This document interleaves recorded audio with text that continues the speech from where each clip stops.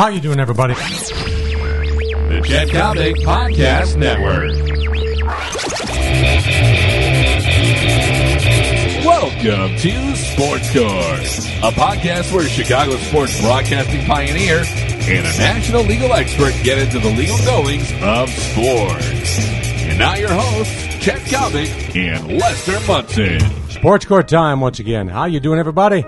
I'm Chet Kalnick, along with Premier primetime sports legal analyst Lester Munson from ESPN. Of course, we're brought your way by the marvelous people at American Taxi, Chicago's premier suburban taxi service. Remember, you people out there in the suburbs, O'Hare, Midway, Mitchellfield, Milwaukee, whatever the case may be, when you need a taxi in the Chicago suburbs, there's only one way to go for top-of-the-line quality, and that's with American Taxi. Lester, right off the top, Tyler Colvin, the Chicago Cubs, is a very, very lucky young man.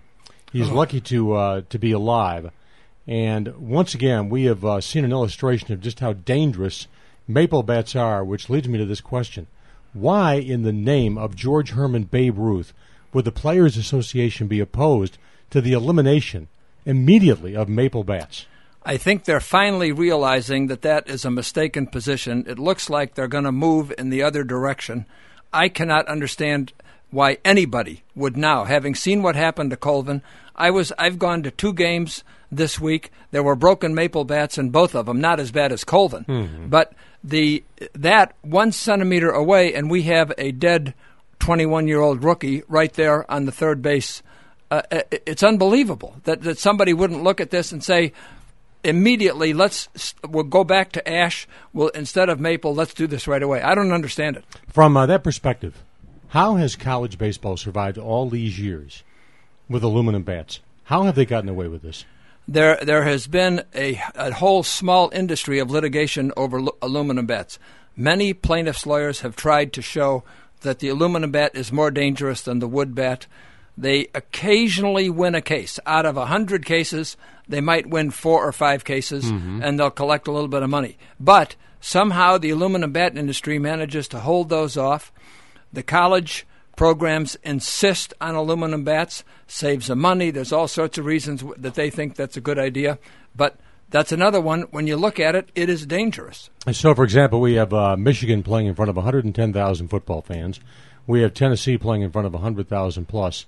And they're worried about the economics of using wooden baseball bats as opposed to aluminum. What's wrong with this picture? Think about that. They're trying to make sure the baseball program breaks even, so they have aluminum bats that are 5 years old. It's a joke, but it is the kind of thing that happens in college sports. The economics rarely make any sense. All of that revenue comes in. Who profits from that? Coaches, athletic directors. What do the players get? Nothing. They get hurt. Hey, my friend, put on the shoes right now of Jerry Reinsdorf. Look at Kenny Williams. Look at Ozzie Guillen. Really, for the sake of the ball club, this can't go on any further. And kudos to Joe Cowley, who remains at the Sun-Times for 2 principal reasons. 1, he's a great baseball writer, and 2, he's Ozzie Guillen's PR man. But, I mean, that being said, if you had to make a choice tonight to retain Williams or retain Guillen, which way would you go? I'm going with Guillen. I'm a fan of Ozzie Guillen. I think he's done a great job as the field manager of the team. When you look at Williams and some of the things that he has done, this Manny Ramirez was just a huge blunder. I don't know what happened there. Cutting loose Jim Thome. Now, maybe Guillen had something to say about that.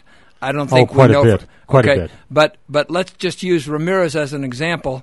And then putting Jake Peavy out there when he was hurt early in the season, which I think was a Kenny Williams. So if I'm Reinsdorf and I have to pick between them, Ozzie Guillen is the guy. Lester, this is just so Chicago White Sox. Here is this ball club that looked so hot and so sexy back in July after the All-Star break. They're going nowhere fast, just playing out the schedule. Who's the cover boy this week on Sports Illustrated? Jim Thome. It's perfect. It's perfect, isn't it? And he's hit 25 home runs. You know that in the playoffs he's going to be a hero. I'm not sure how far the Twins are going to go. Thome's going to hit 3 home runs, and he'll be on the cover again. All right, my friend, I want to skip over to football for a moment. A very odd occurrence down in Indianapolis. Brandon Jacobs of the Giants winds up throwing a football helmet in the stands. And he was fined, but in my opinion, that goes so far beyond the limit. Now, Jacobs claims he was angry and was throwing his helmet toward the bench area. I don't understand why Goodell would not suspend him for at least a ball game. I don't understand that either. That is definitely the kind of thing that the NFL should be coming down hard on. Goodell claims to be this guy who's going to force these guys to tread the straight and narrow. Here, is it because he's an important player? I don't know, but certainly there'd be a 1 or 2 game suspension for something like that. What if a baseball player threw a bat into the stands? I mean, it's almost the same thing. Well, given some of the drunks in certain ballparks I've been in, Lester, that wouldn't be a bad idea. Yeah, you have to go case by case, I guess, and see, did the guy deserve it? Yeah. What's going to transpire right now with the Los Angeles Dodgers? Big picture, given where the battling McCourts are. The battling McCourts today have finished now 9 days of trial on the divorce. What they have succeeded in proving is that they are a very rich, very obnoxious couple. They have succeeded in proving that both of them hired one of the worst lawyers perhaps ever to be in the commercial practice of law, a guy named Silverstein, who somehow prepared a document for them to sign that said one thing on one day and said the opposite the next day. And they say, Larry, do you think you should have told the client about your mistake? I don't think so, he says. It's just one of those things that happens. So we have 2 things going on now. Number one, soon after the case, Larry Silverstein is going to be at the wrong end of the biggest legal malpractice case in the history of sports. Number 2, really, there's going to be a mediation in which Frank and Jamie will sit down with their lawyers and with a judge who knows how to settle cases, and they're going to try to settle this. And if anybody is thinking clearly, Frank, Jamie, or their lawyers, they should settle this, because otherwise there's going to be a decision. I don't see how they're going to be able to keep the Dodgers if they let it get decided. They could work it out where he buys out Jamie, pays her over 10 or 20 years, he can keep the team. But right now, they're on the precipice of disaster unless they settle. Give me a ballpark. Given the fact that the McCourts are very wealthy people, as you pointed out, very high-profile people, they own a Major League Baseball franchise, attorneys billing out $400, $500, $600 an hour. This right now, keep in mind, Chet, they had each Jamie and Frank each have 6 lawyers sitting with them in the courtroom. Oh my! Others gosh. out in the hallway doing work. We're at the 20 million figure here, very easily. One of the reporters on the Los Angeles Times, Bill Shaken, he knows a lot about this kind of thing. I've worked with him before. He's been kind of keeping track of the numbers. I talked to him yesterday. He and I agree about $20 million. Isn't there something almost perverse about that?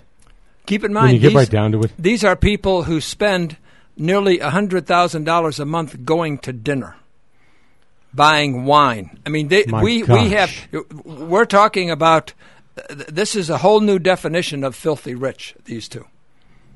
These guys make, what the hell was his name, that rapper back, these guys make MC Hammer look like a piker, for heaven's sake. They do, yeah, but they may end up the same way in Chapter 7 of the Bankruptcy Act if they're not careful here. Would Bud Selig and Major League Baseball be very comfortable right now if a prospective buyer for the Dodgers were to emerge and get the McCourts out of this picture?